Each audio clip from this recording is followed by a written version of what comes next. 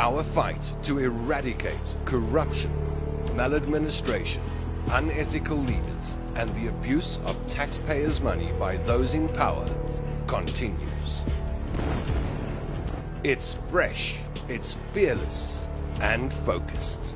The OUTA Hour, where your voice matters. Welcome to yet another OUTA Hour. Yes, it's Wednesday night, just after 7 o'clock, and hundreds of people will join us from around South Africa and around the world. Thousands will watch this broadcast in the next 7 days, and you are one of them. I'm Tom London, your host for tonight. Thank you for joining us. And every week, I battle to keep up with the number of people who are joining from different parts of South Africa, from different parts of the world. When we started this show a year and a half ago, we had people from South Africa and a lot from Gauteng, and then Western Cape jumped on board, and KwaZulu-Natal, and the Eastern Cape, Northwest Province, and Mpumalanga, Northern Cape, Limpopo Province, Free State, you name it. We've had people watching, and have every week people watching from all over the country. And now I found myself saying hello to South Africans in Buffalo, in New York, and Holland, and Canada, London, the UK, Australia, you name it. We've got people from as far afield as Turkey who watch the show. Wherever you're watching from tonight, thank you, firstly, for joining us. Secondly, for being part of this collective. What collective, you may ask? The collective of active citizens. You know, we have a voice, South Africa. We have a voice, you and I. And the OUTA team have very loud voices, and when we amplify our voices with organizations like OUTA, there isn't very much we can accomplish. Now, I know it's doom and gloom at the moment. I never predicted a time like this in my life where we would be under something called lockdown, where the economies around the world would cave in, where we'd all start looking at issues of corruption like we do in South Africa and start really taking it seriously. I think we're at that point. I'm just taking a look at some of the news headlines that came in while I was scanning news sites today. I see Minister Mboweni has pulled the plug on PPE funding, returning to an open tender process. Eskom has been laying charges against individuals accused of diverting over 3 billion rands from Eskom. We're going to talk about that tonight. And the conversation around corruption and its effects on South Africa and South Africans is growing louder, with more thought leaders, more notable South Africans speaking up. Yes, we haven't seen the jail terms and the many arrests yet, but we feel we are getting closer. It's August. It's our first show of August, and it's Women's Month. Tonight we shine the spotlight on the effects of corruption on women in South Africa. We also deal with SETA stipends. If you're affected by this, either as a business or as a learner who is learning a craft or a trade, and you have a problem with stipends, we'll be chatting about that tonight. We'll have some useful advice for stipend recipients, and our energy expert will unpack the latest developments at Eskom and NERSA, and that's where we'll start tonight, is with the Eskom and energy discussion, because without electricity, we don't have an economy, and without an economy, we've got no country. Before we get to our team, who are on screen now, there you see him, Chris Yelland. Hello, Chris Yelland from EE Publishers. Good to have you with us tonight. Are you well, Chris? Thank you, Tom. All well, braving out the lockdown, but keeping myself very busy.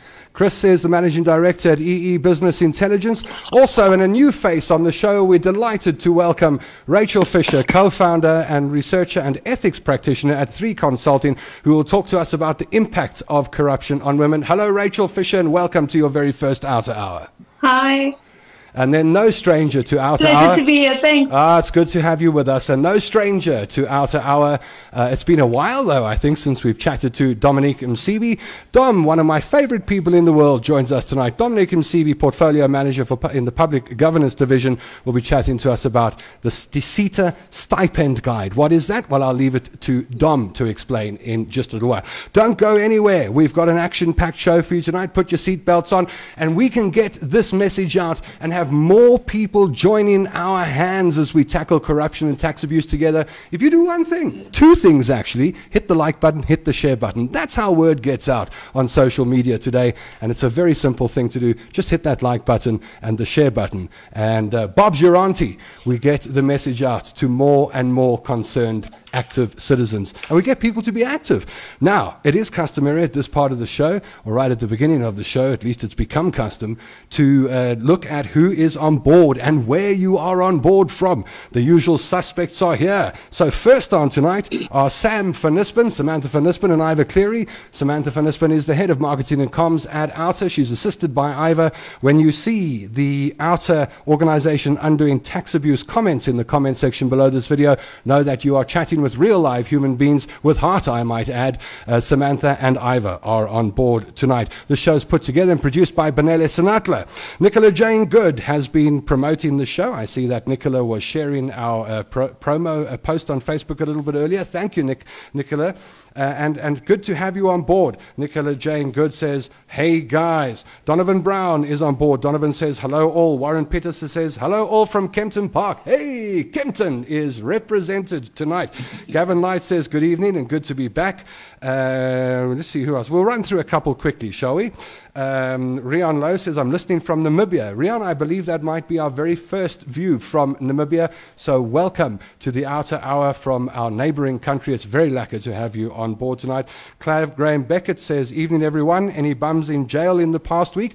I'm going to pose that question or put it to Chris Yelland and see how close we are when it comes to the corruption that we've seen at Eskom and how close we are to seeing jail terms there. Now, I scroll down on my iPad and I see Tony Peterson says, hello all from a freezing bluff in Durban, which means it's probably about 25 degrees in Durban tonight. Ah, shame. We've got Tato Monometsi, another party by OUTA, serving hits since 2012. How's it, Tato? Good to have you on board. Nice to have you with us. Looking forward to your interaction tonight. Warren Fischer says, I've shared it. Thank you, Warren. Appreciate that. And as you join us tonight, why not say hello so that we can see where you are and where you're from and participate in the discussion in the comments section down below. And we will put more and more comments and questions that we have on screen tonight, and you can pose them to our guests. So do get involved in the meat of this conversation by putting your comments on the various topics and questions you may have in the comments section. I'll try and get to as many as possible, I promise you. Oh, I see Pretoria is on board, Swane is on board, Judy van Gilswyk is on board, Dani Deval says, hello from a hot Riyadh in the Middle East. Good to have you with us, Dani, watching from thousands of kilometers away. It's nice to have you with us on the OUTA Hour. Okay, let's start with our first topic tonight, which is Eskom and NERSA. You may recall, if you were reading newspaper headlines over the last week or so, that a case was lost, which effectively means higher tariffs when it comes to electricity users. But to unpack that, I'm going to ask Chris Yelland to tell us more about that and just take us through this case and what it's about. Chris, where did this case start and what was it about? Government providing Eskom with a bailout of 23 billion rand a year for 3 years. So a total of 69 billion rand, which was really a bailout, or in financial terms, an equity injection, providing more working capital to Eskom to strengthen its balance sheet, which is very weak at the moment as a result of its very high indebtedness. This 69 billion rand came through in February this year, and NERSA latched onto this and regarded this as revenue instead of regarding it as equity. And in accounting terms, there's a very big difference between revenue, which goes onto your income statement, and equity, which goes onto your balance sheet. And by regarding this as income, NERSA effectively reduced Eskom's electricity prices to a lower increase than what they would have achieved had this equity injection not come through, because they regarded it as revenue. And therefore, NERSA allows Eskom a certain amount of revenue per year to cover its costs. And so because it regarded this 23 billion a year as revenue, it reduced the revenue from the price of electricity accordingly, and effectively negated the effect of this bailout in strengthening the Eskom's balance sheet by passing all this benefit on to the customer, which I think the customer must have been very, very happy with. Because otherwise the price of electricity would have been higher. Yeah. Anyway, Eskom was outraged by this. and took the matter promptly to court, applied for an urgent interdict. The interdict was not granted. The judge said that the matter should be heard in the normal course of the court events, and it was heard on the merits a month or so ago, and the judgment came out recently and awarded in favor of Eskom, which effectively means that NERSA has to put up its prices to what Eskom had asked for before it negated this and took away this. So the impact of this is that the price of electricity, according to the judge's award, will go up an extra 10% over and above whatever price increases have been allowed for the next 3 years. And on the 1st of April, the price is due to go up by about 5.3%. So an additional 10% would make it 15.3% instead of 5.3%. So we can see this really massive price increase. And this is but the first of many. There are other court judgments that have, are hanging out there in the wings, which may also increase the price of electricity further. But an important thing is NERSA said they're going to appeal this decision. That was my next question. Really means I wanted to know if it's a fait accompli or whether there's anything we can do about it. Well, as I say, NERSA came out with guns blazing on TV the other night. The new regulator said that this was, not on, and that they were going to oppose this. But there's a difference between fighting talk and action. Really, it gets down to what the lawyers think, whether the lawyers feel that there is a fighting chance.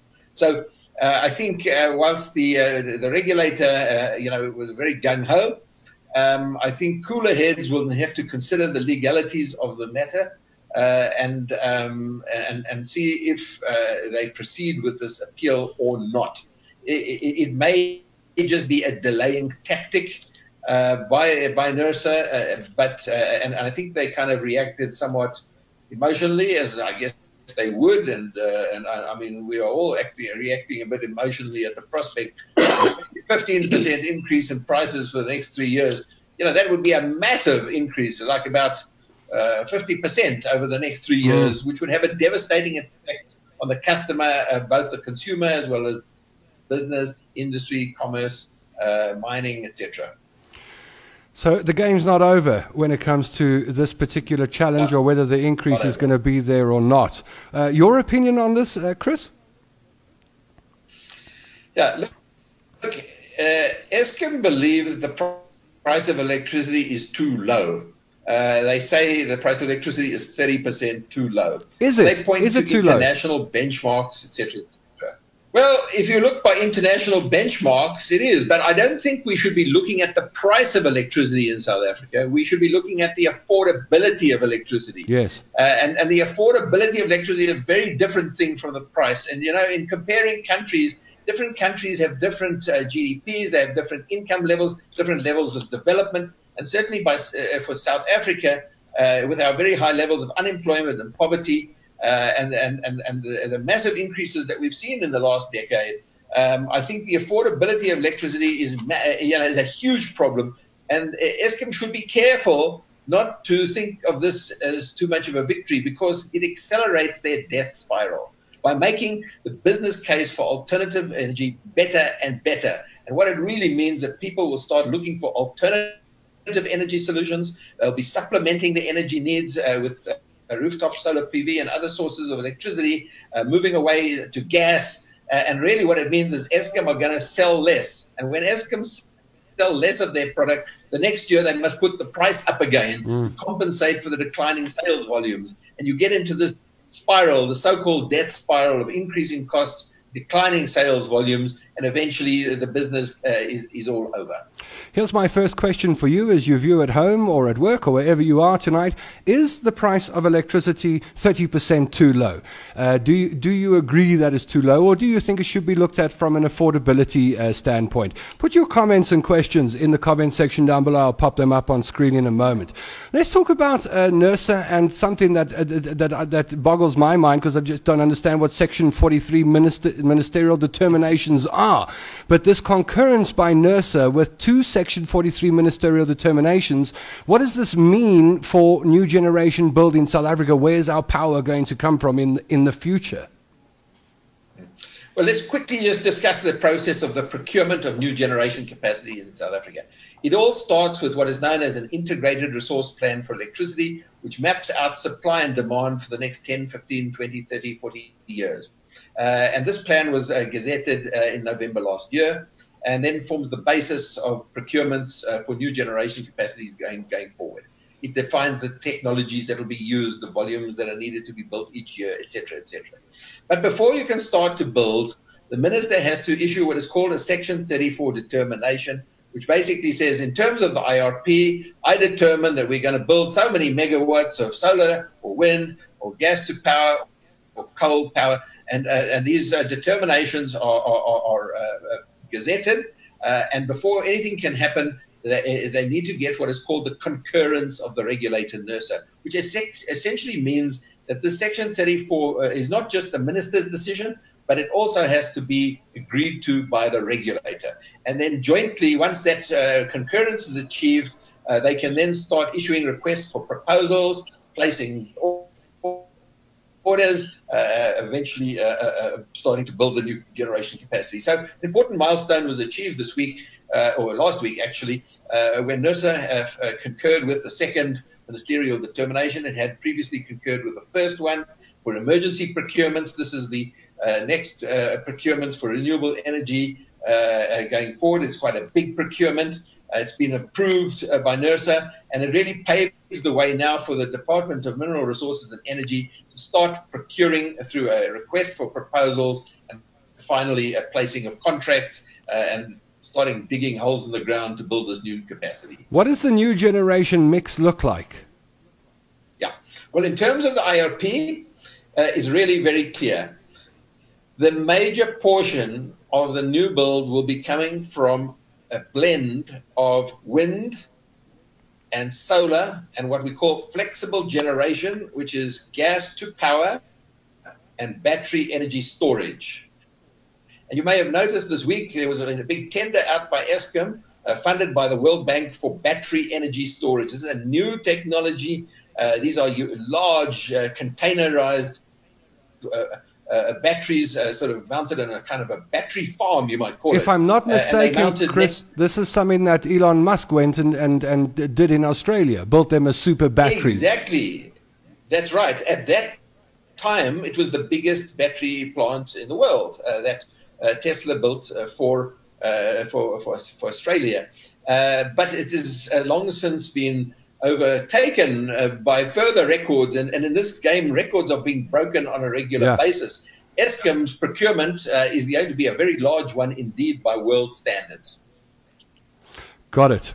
Now, before we get to viewer questions, I've got one more of my own, which is the civil action that's been taken against former Eskom executives, board members and others with regards to the Tegeta scam.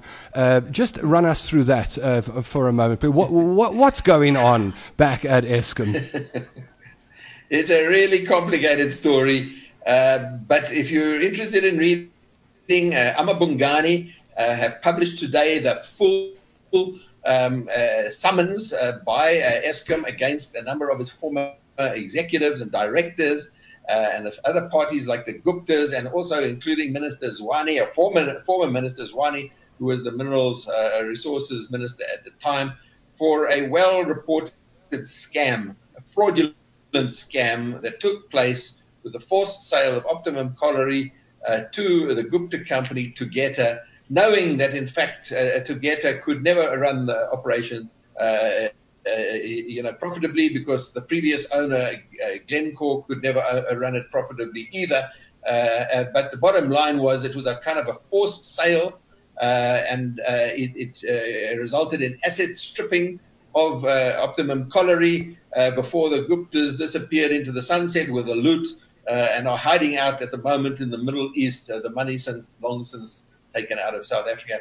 And this scam deal was facilitated by Mr. Molefe, Mr. Coco, and Dr. Benin Gubani, who was the chairman of Eskom at the time, according to the documents that have been put together to the court in the civil claim, which is a joint claim by Eskom, supported by the Special Investigations Unit, which, as you probably know, is the state's forensic and litigation agency. So it's a government agency, and this is now happening in parallel with a criminal investigation. You know, criminal investigations are complex. The bar for criminal prosecutions is very much higher than a civil case. Civil case only has to be proved on the balance of probabilities.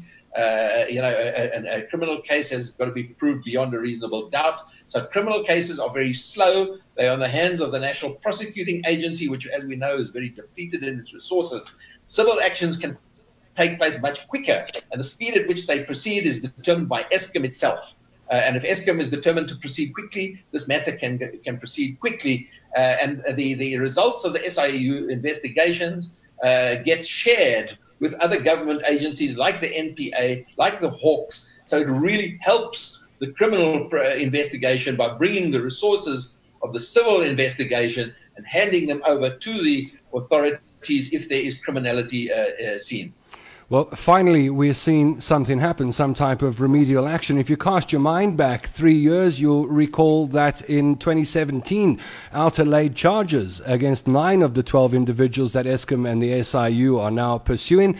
So something that OUTA pushed into the public domain and took action on 3 years ago is now being acted upon back at Eskom headquarters. Tom, can I just make one closing point? Yes, of course. That I'm encouraging OUTA to do what they did with Dudu Mnyeni and pursue an action to declare certain directors of Eskom, former directors like Coco Malefi and Gubani and Singh, to declare them as delinquent directors. This is something OUTA was very successful with in the previous case. They've got a lot of experience with this. And I think in parallel with the civil claim could be an action by OUTA, and I'm really hoping that OUTA will take this up, find the necessary funds to do this and take this action itself.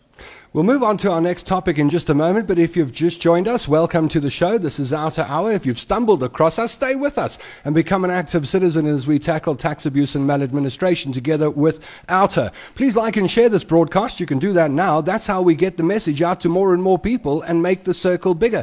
And the voices are getting louder. More and more South Africans speaking up against corruption. It is becoming a big, big topic in the national conversation. Let's take a look at some of the questions that are coming in. Warren Peterson says, Eskom, the only company in the world that asks its customer not to make use of the services. I'm not going to ask you to comment on that. Chris, Judy van Gilsvik says, Eskom needs to reduce their staff complement. I suppose this is a problem with many SOEs and commercial businesses around South Africa. Are any moves being made on that side to retrench or streamline? The President of South Africa has come out clearly to say there will be no forced retrenchments at Eskom. You know, the union voice speaks very strongly within government and within Eskom. And in a time when there is severe unemployment in South Africa, this would be a very problematic move. But that doesn't mean to say that there may not be natural attrition of people leaving that are not replaced. There can also be voluntary retrenchments, even Eskom offering encouragement packages for early retirement of people. And this is happening. It is resulting in reduced staff. But I wanted to just say that the future of Eskom is a just energy transition towards renewable energy. There are parts of this electricity sector, like the municipal distribution sector, which are under-resourced, under-skilled, understaffed. They don't have the technical skills. They don't have the administrative skills, the management skills. Eskom has a surplus. So if this industry is restructured properly, there doesn't need to be a loss of jobs. There just needs to be a rearrangement of the jobs so that under-resourced areas get more resources and over-resourced areas get less resources. I do believe that this can be managed in a just transition so that people, in fact, do not have to lose jobs and, in fact, employment will increase and not decrease. That's encouraging to hear, Chris. Straight from the energy expert's mouth. Right, here's a question for you. OUTA, could you elaborate on electricity contracts with Kumba? Anything interesting inside that question? I'm not aware of anything interesting in that. The normal tariffs that large customers like mines play is what is called the mega flex tariff. It's a well understood, well-known tariff applying across the board to large customers.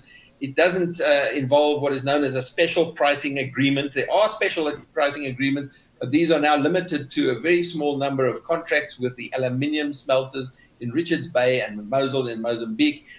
These are special pricing agreements linked to the price of aluminium. They have some benefits for Eskom, but Eskom supplies electricity at very low cost, even below cost. So there have been a lot of arguments about these special pricing agreements, but I'm not aware that applies to Kumba at all, and I think Kumba is on the normal tariff that all other industries and mines are under. Here's a question, or a comment rather, from Buddy Curran. I'd like you to shed some light on this. Buddy says another scam between Eskom and NERSA for higher prices of electricity for citizens. What is the relationship between Eskom and NERSA like?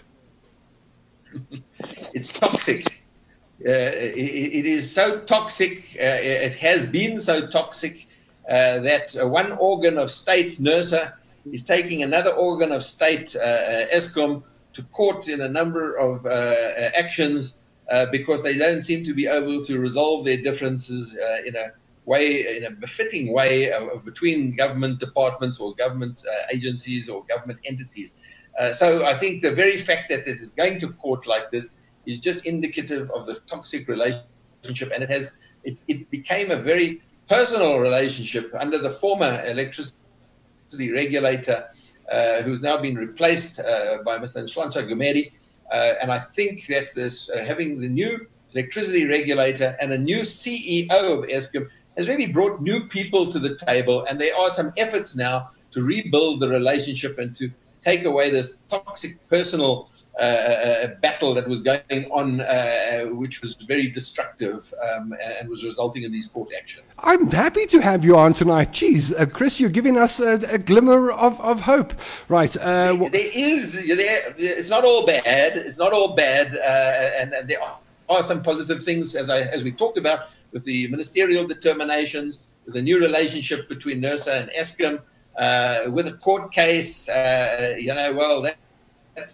There are mixed feelings about about how this is going to go. But one thing is for sure that if there is a toxic relationship between the regulator and NERSA, it's not in anybody's interest. And ultimately, the sustainability of Eskom is an important matter for the country. Right, we've got a minute or two left before we need to switch topics. I see Warren Peters says expanded. Why are Eskom selling electricity to Kumba Iron Ore 23% less than cost? Why do we sell electricity cheaper to the big guys? Yeah, again, I'm really not sure that your listener has got the facts right. Kumba doesn't have a special relationship with Eskom. The special price agreements are with South 32 and the aluminium smelters in Richards Bay. Kumba is is an iron ore mine, and to my knowledge, it's got a normal megaflex tariff. All right. Well, let's move. Often ask why. Yeah. The second part of the question, why do large customers have lower prices than small customers? Well, it's very clear that large customers buy in bulk and they buy at transmission level, high voltages, and they avoid all the costs of distribution. And the costs of distribution are enormous and very troublesome. So when it comes to domestic customers like you and I and people in the street, there's a whole further infrastructure that has to be paid for, and that is the distribution infrastructure, which is not applicable to large customers because they buy at the transmission voltage level. Okay, got it. So we have to, the average customer has to fund the whole network. Okay, here's some comments coming in terms of pricing. Ray Spencer says, measure it in terms of the population's disposable income, not in terms of what other countries are paying. That's in reaction to increases or whether whether electricity is 30% too low in South Africa. Donnie Deval says, if the price of electricity is increased by 15%, then we must implement more subsidies for the majority of South Africans who can't afford it. Leon van der Leitgarten says citizens shouldn't have to subsidize looting. Naresh Nana says the fees of lawyers and accountants should be looked at to stamp out corruption. Leonard also says, okay, well, that's not related to you, Chris. The two brothers, I was guessing the Gupta brothers, why aren't they back here answering for their doings? We'll pose that question to Wayne Duvenage on a future show, or perhaps Rudy. Ernst Khan says, get Molifi, the arrogant individual who thinks he's untouchable. Dani Deval says, I want an uncivil case.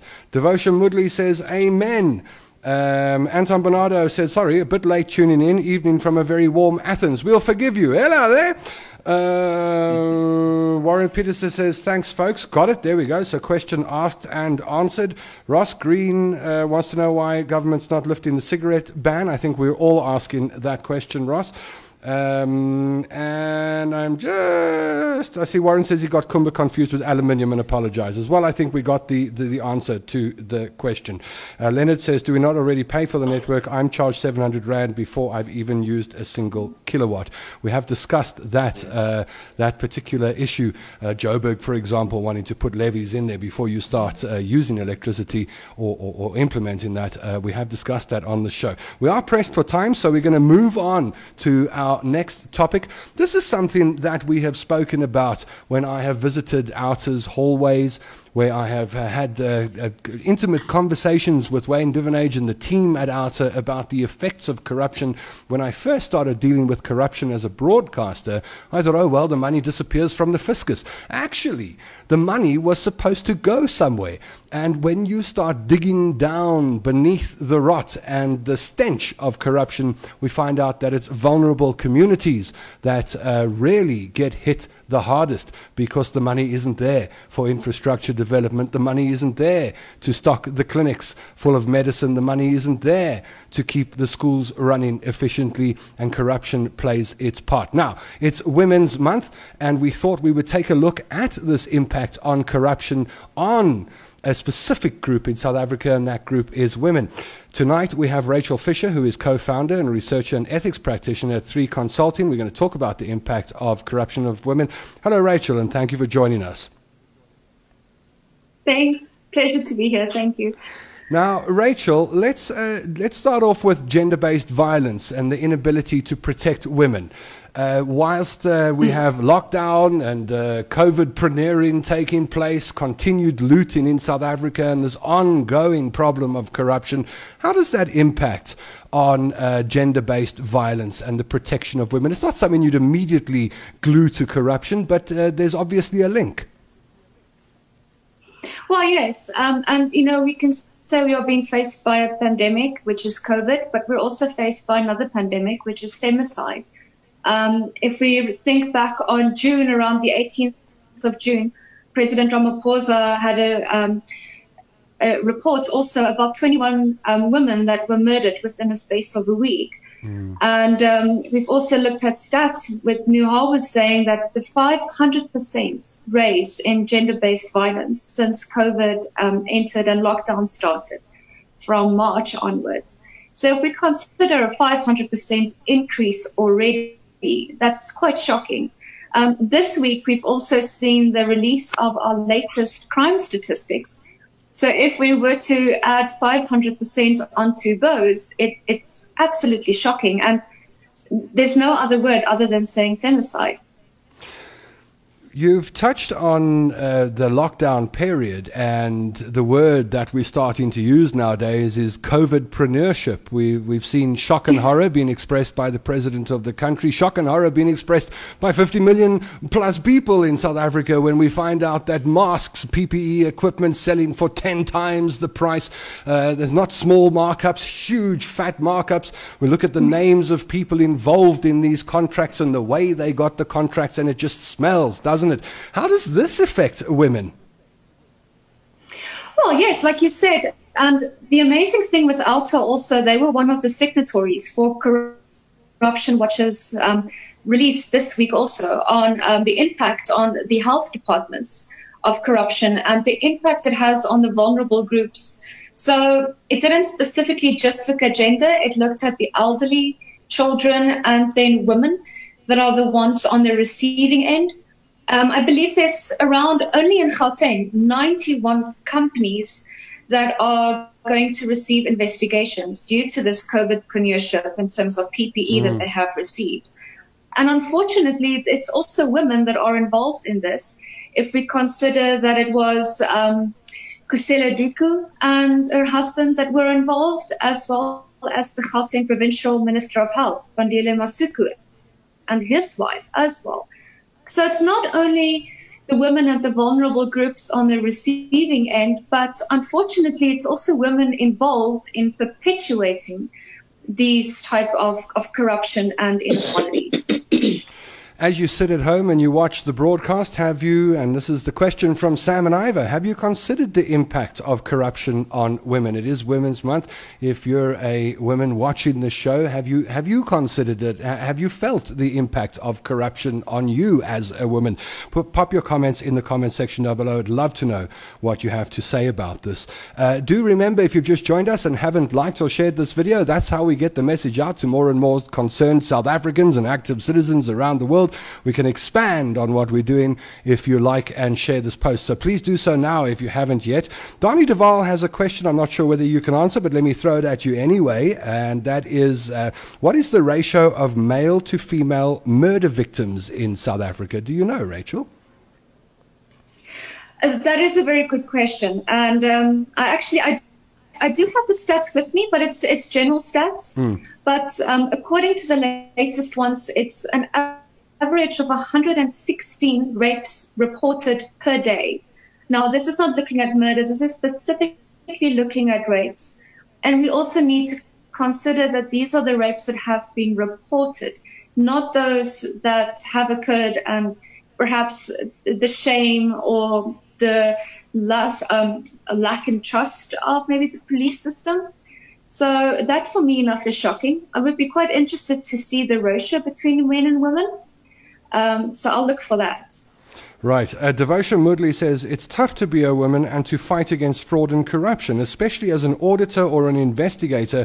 Women end up being victimized and losing their jobs. Any experience or any evidence of this that you've seen?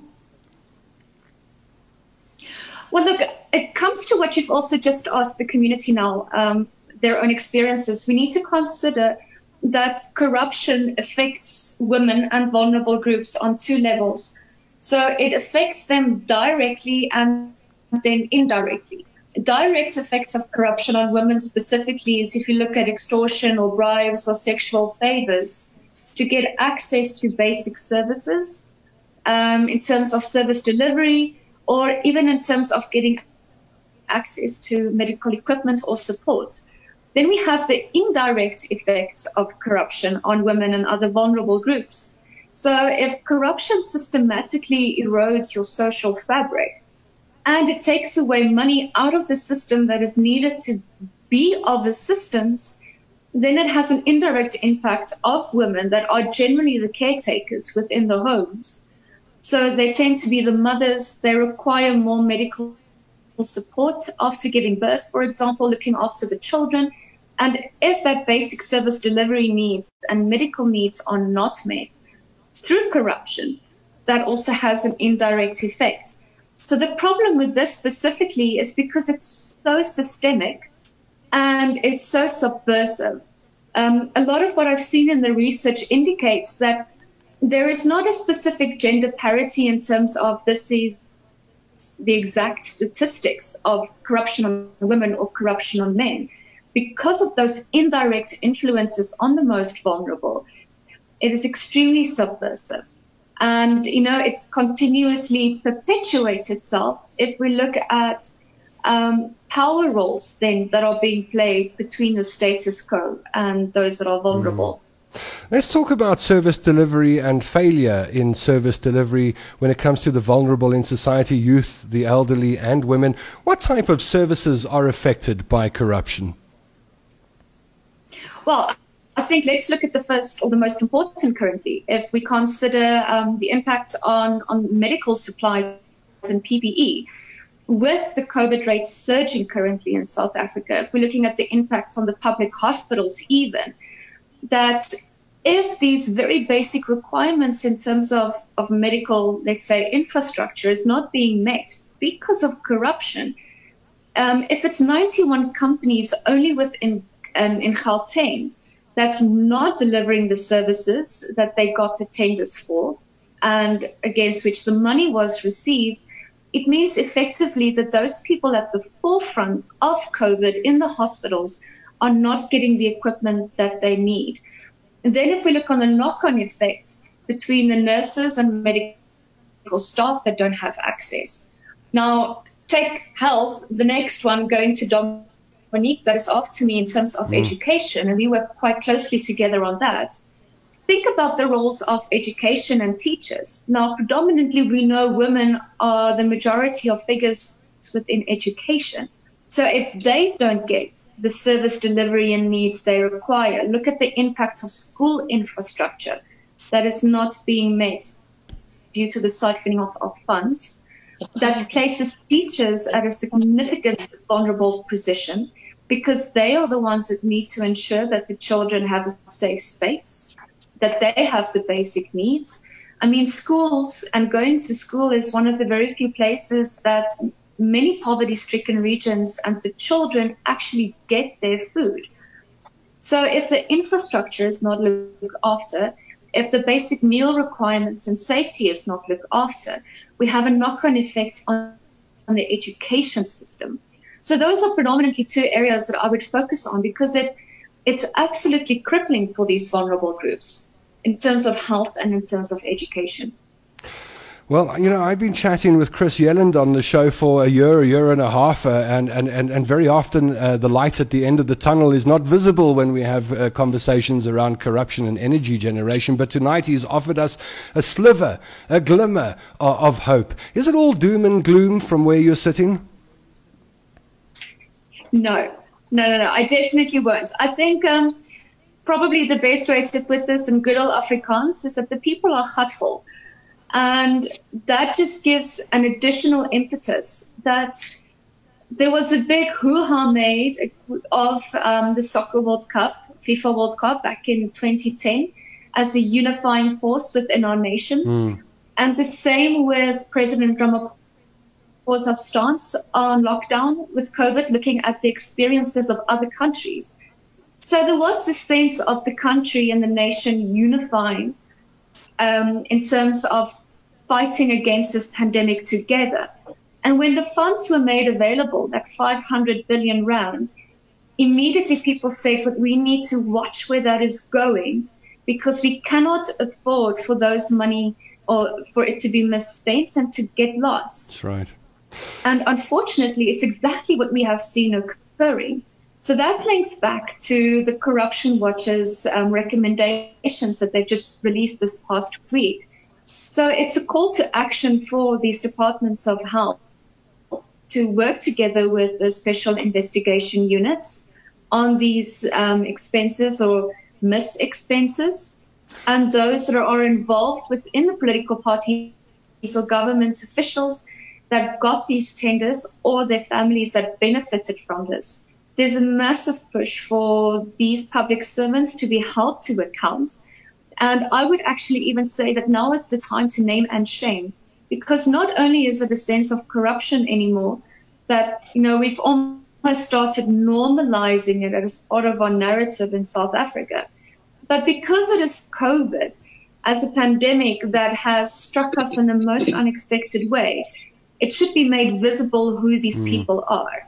And I think that is especially why now we see the impacts on DICU, for example. Yeah. And then next is setting up the hotlines for COVID corruption or the COVID premiers for people that have more lines through which they can report.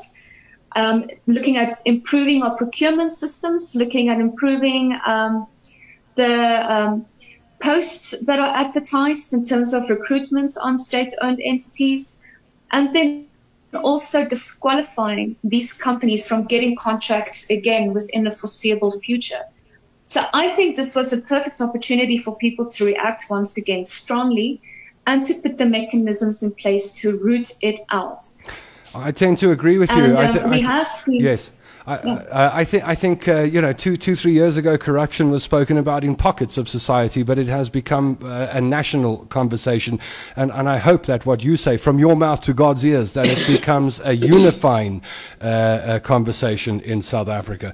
Let's go to some of the comments quickly. Talking about naming and shaming, Rory Jones says, name and shame murderers and rapists. These men are lowlives.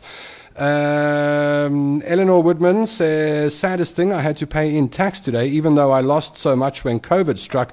It honestly cost me. I did not benefit stealing from pensioners, says Eleanor Woodman. Bongani Mbanjwa says, all of them have one thing in common, inflated prices. Yes, isn't that, I used the word disappointing, but I think the word disgusting would probably be more appropriate when we start taking advantage of these situations to such an extent. You don't want to deny companies profit, but the profiteering that has been going on has been, in my view, absolutely disgusting. Donnie Duval wants to know, how can we ensure that absent fathers pay their fair share? Eleanor Woodman says, yes, what about female pensioners? Medical aid costs a fortune, yet we have to pay for the most chronic, as her medical aid has all sorts of rules. You go, Rachel, says Nicola Jane Good. Speak for those who can't find their voice. Skulk Schutz says, block emergency tender processes, strengthen the vetting and sign-off processes, and enforce consequence management. Skulk, this is something that I keep banging on about, that we need to take a look at procurement processes in South Africa and shut the doors on the possibility of getting involved in corruption like that. I have to agree with your comment. Rory Jones says, if the government do not take action against these COVIDpreneurs and looters, can OUTA or Gerry Nell's organization not investigate? I'm sure we'll have some information for you on that soon, Rory, because OUTA made the call last week for anybody on the show, in fact, who has information to send it to them. And you can, by the way, blow the whistle anonymously if you so wish. Your name will never be even known by the management of OUTA by going along to the outa.co.za page and submitting your information there. Leonard is rather pessimistic. He says, we're never going to see the money again. It's state capture all over again. Eleanor says, how did the banks not pick up on funny money? A bit strange, I think. Yes, the banking sector and financial institutions often come into our discussions on OUTA Hour. David Absol wants to know whether the BEE program should be abolished. Has corruption become the new normal? Is it expected and normalized now? Asks OUTA. I would think we're getting close to that. I don't think it could ever be normal, but I think we may have suffered from a bit of burnout over the last few years, that we've spoken about corruption so much that the word just loses its impact. However, I think COVID and lockdown has changed things a lot. Heinrich Volmink, hey, Dr. Volmink, good to see you in the comment section, Dr. Volmink. Heinrich says, excellent point, Rachel, and OUTA concurs with Rachel. So what I must say, a spectacular debut for you tonight, Rachel Fischer. Everybody agreeing with you and saying what a great job you've done in this portion of the show. So I'd like to thank you for your time. Don't go anywhere. We'll say goodbye at the end of the show. There may still be a question or two for you. But thank you and welcome to OUTA Hour. I hope it's not the last time we have you on the show. Thank you so much, Tom. Right. Now, I can't believe how time flies. Every week we have the same problem. The time marches on. Tempus fugit. Dominique Msibi, Portfolio Manager in the Public Governance Division at OUTA, is passionate about SETAs. Now, we've spoken about this before. If you haven't joined us when it comes to SETAs before, then let me just remind you that SETA is what really replaced our technical colleges. And the theory is that if you want to learn a trade, you can apply and you can go through a particular SETA. There's more than one SETA, the services SETA, the SETAs addressing different industries. The theory is that a young person will get a stipend and they'll go and learn a trade, learn a skill, and from there they'll get a certificate, a qualification, and an entry into the job market. We're very often talking about vulnerable kids in our society, children who don't have money to go to tertiary educations and go go for the big degrees, but they can go and learn a trade. And that was, in theory, a wonderful thing. But it has turned out that corruption has been rife in SETAs as well. We've spoken about that on shows before, but I want to focus on stipends tonight and what a stipend is. Dom, won't you just take us through what is a stipend? When does a stipend get paid to a learner, and how much money are we talking about, and how reliant are these youngsters on stipends in general? Thank you very much, Tom, and good evening to all our listeners from across the world. A stipend is a small amount of money, really, that the learners are supposed to receive from the SETAs on a monthly basis, so that they can be able to do basic things like get transportation, take a taxi to wherever it is that they're being trained or that they're working, buy basic stationery to be able to, perform in these areas that they're employed in. And as much as buy just food, lunch money, so that you can try and learn and train on a full stomach.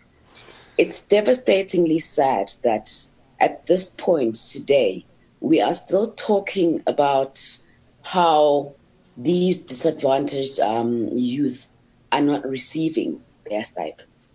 So the SETAs are not enabling them to actually acquire this. I want to ask you about whether the stipends are finding their way to the learners, what you're finding on the ground as your investigations continue and people report to OUTA.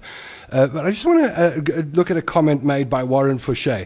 Warren said, college used to be a real honorable institution, and we have something that's replaced what we used to know as technical colleges. And, I went to school in Springs, and for a number of years went to Springs Boys High, and Springs Boys High was split into two. You had an academic stream and you had a technical stream.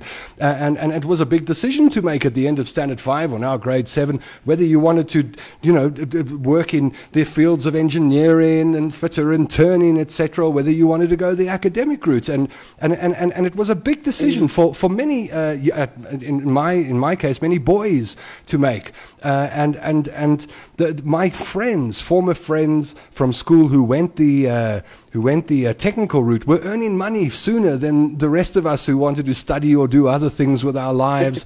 Some of them have very successful engineering businesses now, and a really great way to feed into the technical colleges and then serve apprenticeships, learn a trade, become proficient in it, and then make real money out of it. Some of my friends have become so successful that if they'd become lawyers or doctors, they wouldn't be making the money they do today. So honorable trades, this pride that was attached to trades before, has that been eroded, Dom? Are we still holding trades up as a wonderful place to go and make your mark in the world? This topic is incredibly wide, so I'm really going to try and keep it focused on the stipends. Sure. You asked a question a few minutes ago. Are the stipends making their way to the recipients, the learners? No, they are not, which is where the problem begins. Do we value trade? I think at a hypothetical level, yes, we do value trade. However, practically, we're not enabling these young people to actually acquire skills in whatever trade they choose to practice in. And that's the fundamental problem. And basically, the point of discussion that I want to get to tonight is that OUTA has a database of affected students, very negatively affected. And we are going to use this database to try and get to them, because we want to publish something that we're calling a stipend guide, to guide these young people, to even guide the trainers that provide the training, because they're also negatively affected, to say this is what you can do if it is that you find that you're at the receiving end of this challenge. And you find that some trainers don't get paid by the SETAs, but because of their compassion for their students, they continue train these students. My word. And they bleed money. They bleed money from their own pockets, as a result of which most of them go belly up because they're not receiving the funds to sustain. It's not sustainable to try and fund the training of students from your own institution of training. So it's devastating in many ways. How widespread is the non-payment of stipends problem, and what kind of stories are you being exposed to? What are youngsters telling you? It is very widespread, exceedingly so, tremendously so. I mean, we've been working on this stipend project for about the past 18 months, and we have received hundreds of complaints from students, from learners, who are saying we don't receive our stipends. Some of them enroll for training, and then the SETA doesn't even pay for that duration of the training. So they may find themselves being trained for a month, but because the SETA only pays for a month's worth of training, after that, they find themselves with nowhere to go because they cannot continue because the training providers have not been paid. So it's incredibly nonsensical, if I may use that word. It creates desperate situations. And funny enough, ironically, in some instances, and I've mentioned this before, you find that students who actually, learners who do not have training places to go to are the ones that receive the stipends. And then what do they do with that money? It feeds drug habits in the street corners because they have nothing better to do. Wow. That is their recreation. That is their entertainment. For the economy as well, because we're robbing the economy of able-bodied youth that could actually contribute meaningfully to the communities. And following on that, contribute to their communities and then contribute to their own families, which means that this positive contribution could have a snowball effect into future generations of this country. But no, we're not doing that because of corruption. Certainly not encouraging news, and I'm not going to ask you for light at the end of the tunnel tonight, but you are doing something about it. I know that you have been working on this for a while now, and now you're telling us and talking about a stipend guide. What is the stipend guide, and how will it work? The stipend guide is the light at the end of the tunnel of my miserable Great. life right now. Because in that guide, we are saying OUTA is creating a platform that the youth, the affected learners, can actually use for whistleblowing purposes. So if you're an affected learner out there, go onto the OUTA website and blow the whistle on our whistleblower platform. And only are we going to just talk about how that is going to be done on this show, but on our website, you will get guided as to how you can do it. Because some of these people sit back and are not able to do anything because there's no recourse to these SETAs. A lot of these learners go into the learning programs without being given copies of the learnership agreements. So when the popo hits the fan, they have nothing to show to prove that, yes, there is actually a legal contract between myself and this person is not keeping their end of the bargain. So those are the guidelines that we're going to arm the learners with, to say it's not all doom and gloom. There is something that you can do. You can take ownership of your own development and yourself and do something about it. That's fantastic news, Dom. It must be very demoralizing and disheartening to be a young person with a passion for something and then just not have the resources to do it and feel let down by an entire system.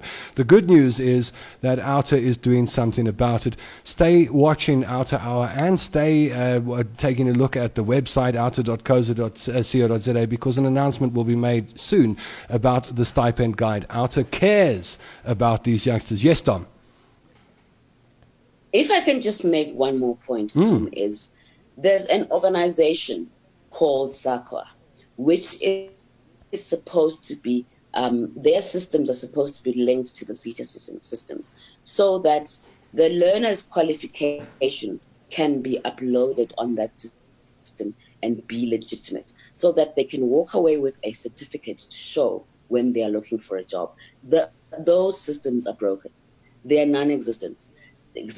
Since 2015, we know for a fact from investigations into services, CETA in particular, that those qualifications have not been uploaded. So you may very well find that there's a learner who has spent 12 months being trained on a particular skill, but at the end of the day, they have nothing to show for it. Yeah. And if I speak of investigations into the services CETA, there are 21 CETAs, and they're all doing exactly the same thing. So whichever way you cut this, at the end of the day, the learner is the loser. The message tonight from you is that OUTA's on it, and are learners welcome to get in touch with OUTA via the website with their stories or complaints? Absolutely. We invite all of them. We encourage all of them to use that platform to tell us what's going on in their lives in regards. So spread the word to young people that you know who may be experiencing trouble when it comes to stipends or getting their certificates. There is a point you can go to, and the point is OUTA, outa.co.za. And tonight you have met Dominique Msibi, who is very passionate about the problems that we are seeing in CETA. She's on the side of young people in South Africa. Can you believe that the show is almost over? But I think it would be wrong to finish the show tonight without a heart fountain for A, for women, and B, for the women on our show tonight. So I'm going to lead the charge and start hitting that heart button on my mobile device and see if we can get a number of people to do the same. So for Dominique Msibi, who has been our contributor tonight, and Rachel Fischer, and every woman watching this evening and connected to us in this country and this world, these hearts that you currently see flying on the screen right now. See, I call that a heart fountain because it's like a fountain of hearts. These hearts are for you this evening. So I think all that's left for me to say is, look, we'll be back next week for another OUTA Hour. More exciting topics, more of the OUTA team members. The investigations continue. The report backs continue. You've got an organization in the form of OUTA that is absolutely transparent and opens itself up to the supporters and general public at large. Every Wednesday night you can ask any question, you can make any comment, you can join this cause by being part of it, by pressing the play button and viewing. If you're watching the show after the live version, which a lot of people do, I'd like to thank you for taking the time out of your busy day and hitting the play button and watching the OUTA Hour. If you've been watching tonight, a very special thank you for making a date with us every Wednesday at 7 o'clock. So, from Dominique Msibi, any final words from you before we leave tonight, Dom? It's not all doom and gloom. There is a way of fixing everything, and OUTA is the place to go to get that thing that you're worried about, that is a sore point in your life, get them to fix it. We work for the people. We are driven by the people. And thank you for giving us the opportunity to do so. Thank you, Dominique Msibi. Rachel Fischer, final comments from you. Yes, there's so much to say. But I think, first of all, thanks to all the listeners and watchers and yourself, Tom, for being such an excellent host. And then to add to what Dominique has said, you know what, the best we can do our research, and we could stand up for civil society and make these things visible and be a voice to others. But to be more effective, OUTA requires contributions, and it's contributions on two levels. Tom, I know normally you end off by saying about the funds that have to come in, so I'll leave that for you. Okay. But I do want to add, please contribute in terms of blowing the whistle on so many fronts. Yeah. I work with Dominique also on the CETAs and on the stipends and education. So the more we can actually get from the ground up and people's experiences, the better we can actually research and respond to those issues. And then secondly, when it comes to women, the elderly, and children, and other vulnerable groups and people with disabilities, please, OUTA is a platform to help, to research, and to make a contribution to civil society. Rachel, it's been delightful having you on the show tonight. I've been watching the comments and people are go Rachel and yay Rachel. So you've made one heck of an impression this evening. I hope we have you back soon. Thank you for joining us this evening. And then Mr. Electricity, Chris Yelland, who started the show with a glimmer of hope. Who would have known? Final comments from you, Chris? Yeah, look, I'm normally sort of presenting a gloomy picture, but I'm really I thoroughly enjoyed the evening. I enjoyed the positivity. For my sins, I'm also the energy advisor to OUTA. I think they do wonderful work across the board. I'm involved on the energy and electricity side, which is but a small part of the bigger OUTA picture. I think it's wonderful to see this activism, citizenry at work, activism, really getting things done in a positive spirit for the benefit of the country and the people of South Africa. So thanks to the listeners. Thanks, Tom. Great to meet Dominique and Rachel. And thanks for having me on the show. Well, you kicked it off with a glimmer of hope, and I must say that I have spent the entire show without a frown on my forehead, and I've almost a smile on my face. And really, it has been heartwarming. I would use that word tonight to have these conversations, heartwarming conversations around really serious topics. So thank you to Dominique Msibi, Rachel Fischer, and Chris Yelland for joining us this evening.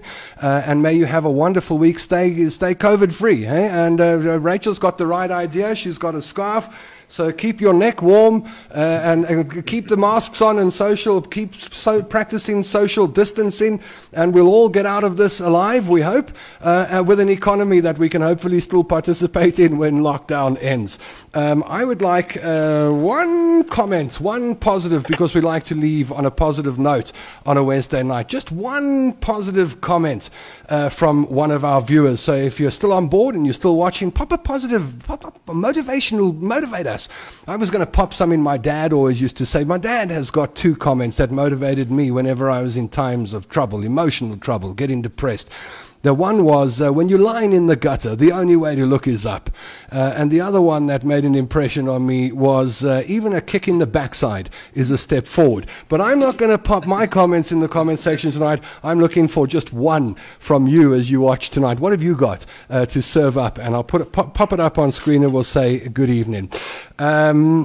Before I go, if you have not been to the OUTA website, outa.coza, it's very easy to get to. You've got a phone or a tablet or a device, outa.co.za. Not only can you take a look at the various categories and projects that OUTA is busy with and the status of those projects, you'll really get a good idea of the scope of work and the amount of work that the staff at OUTA do.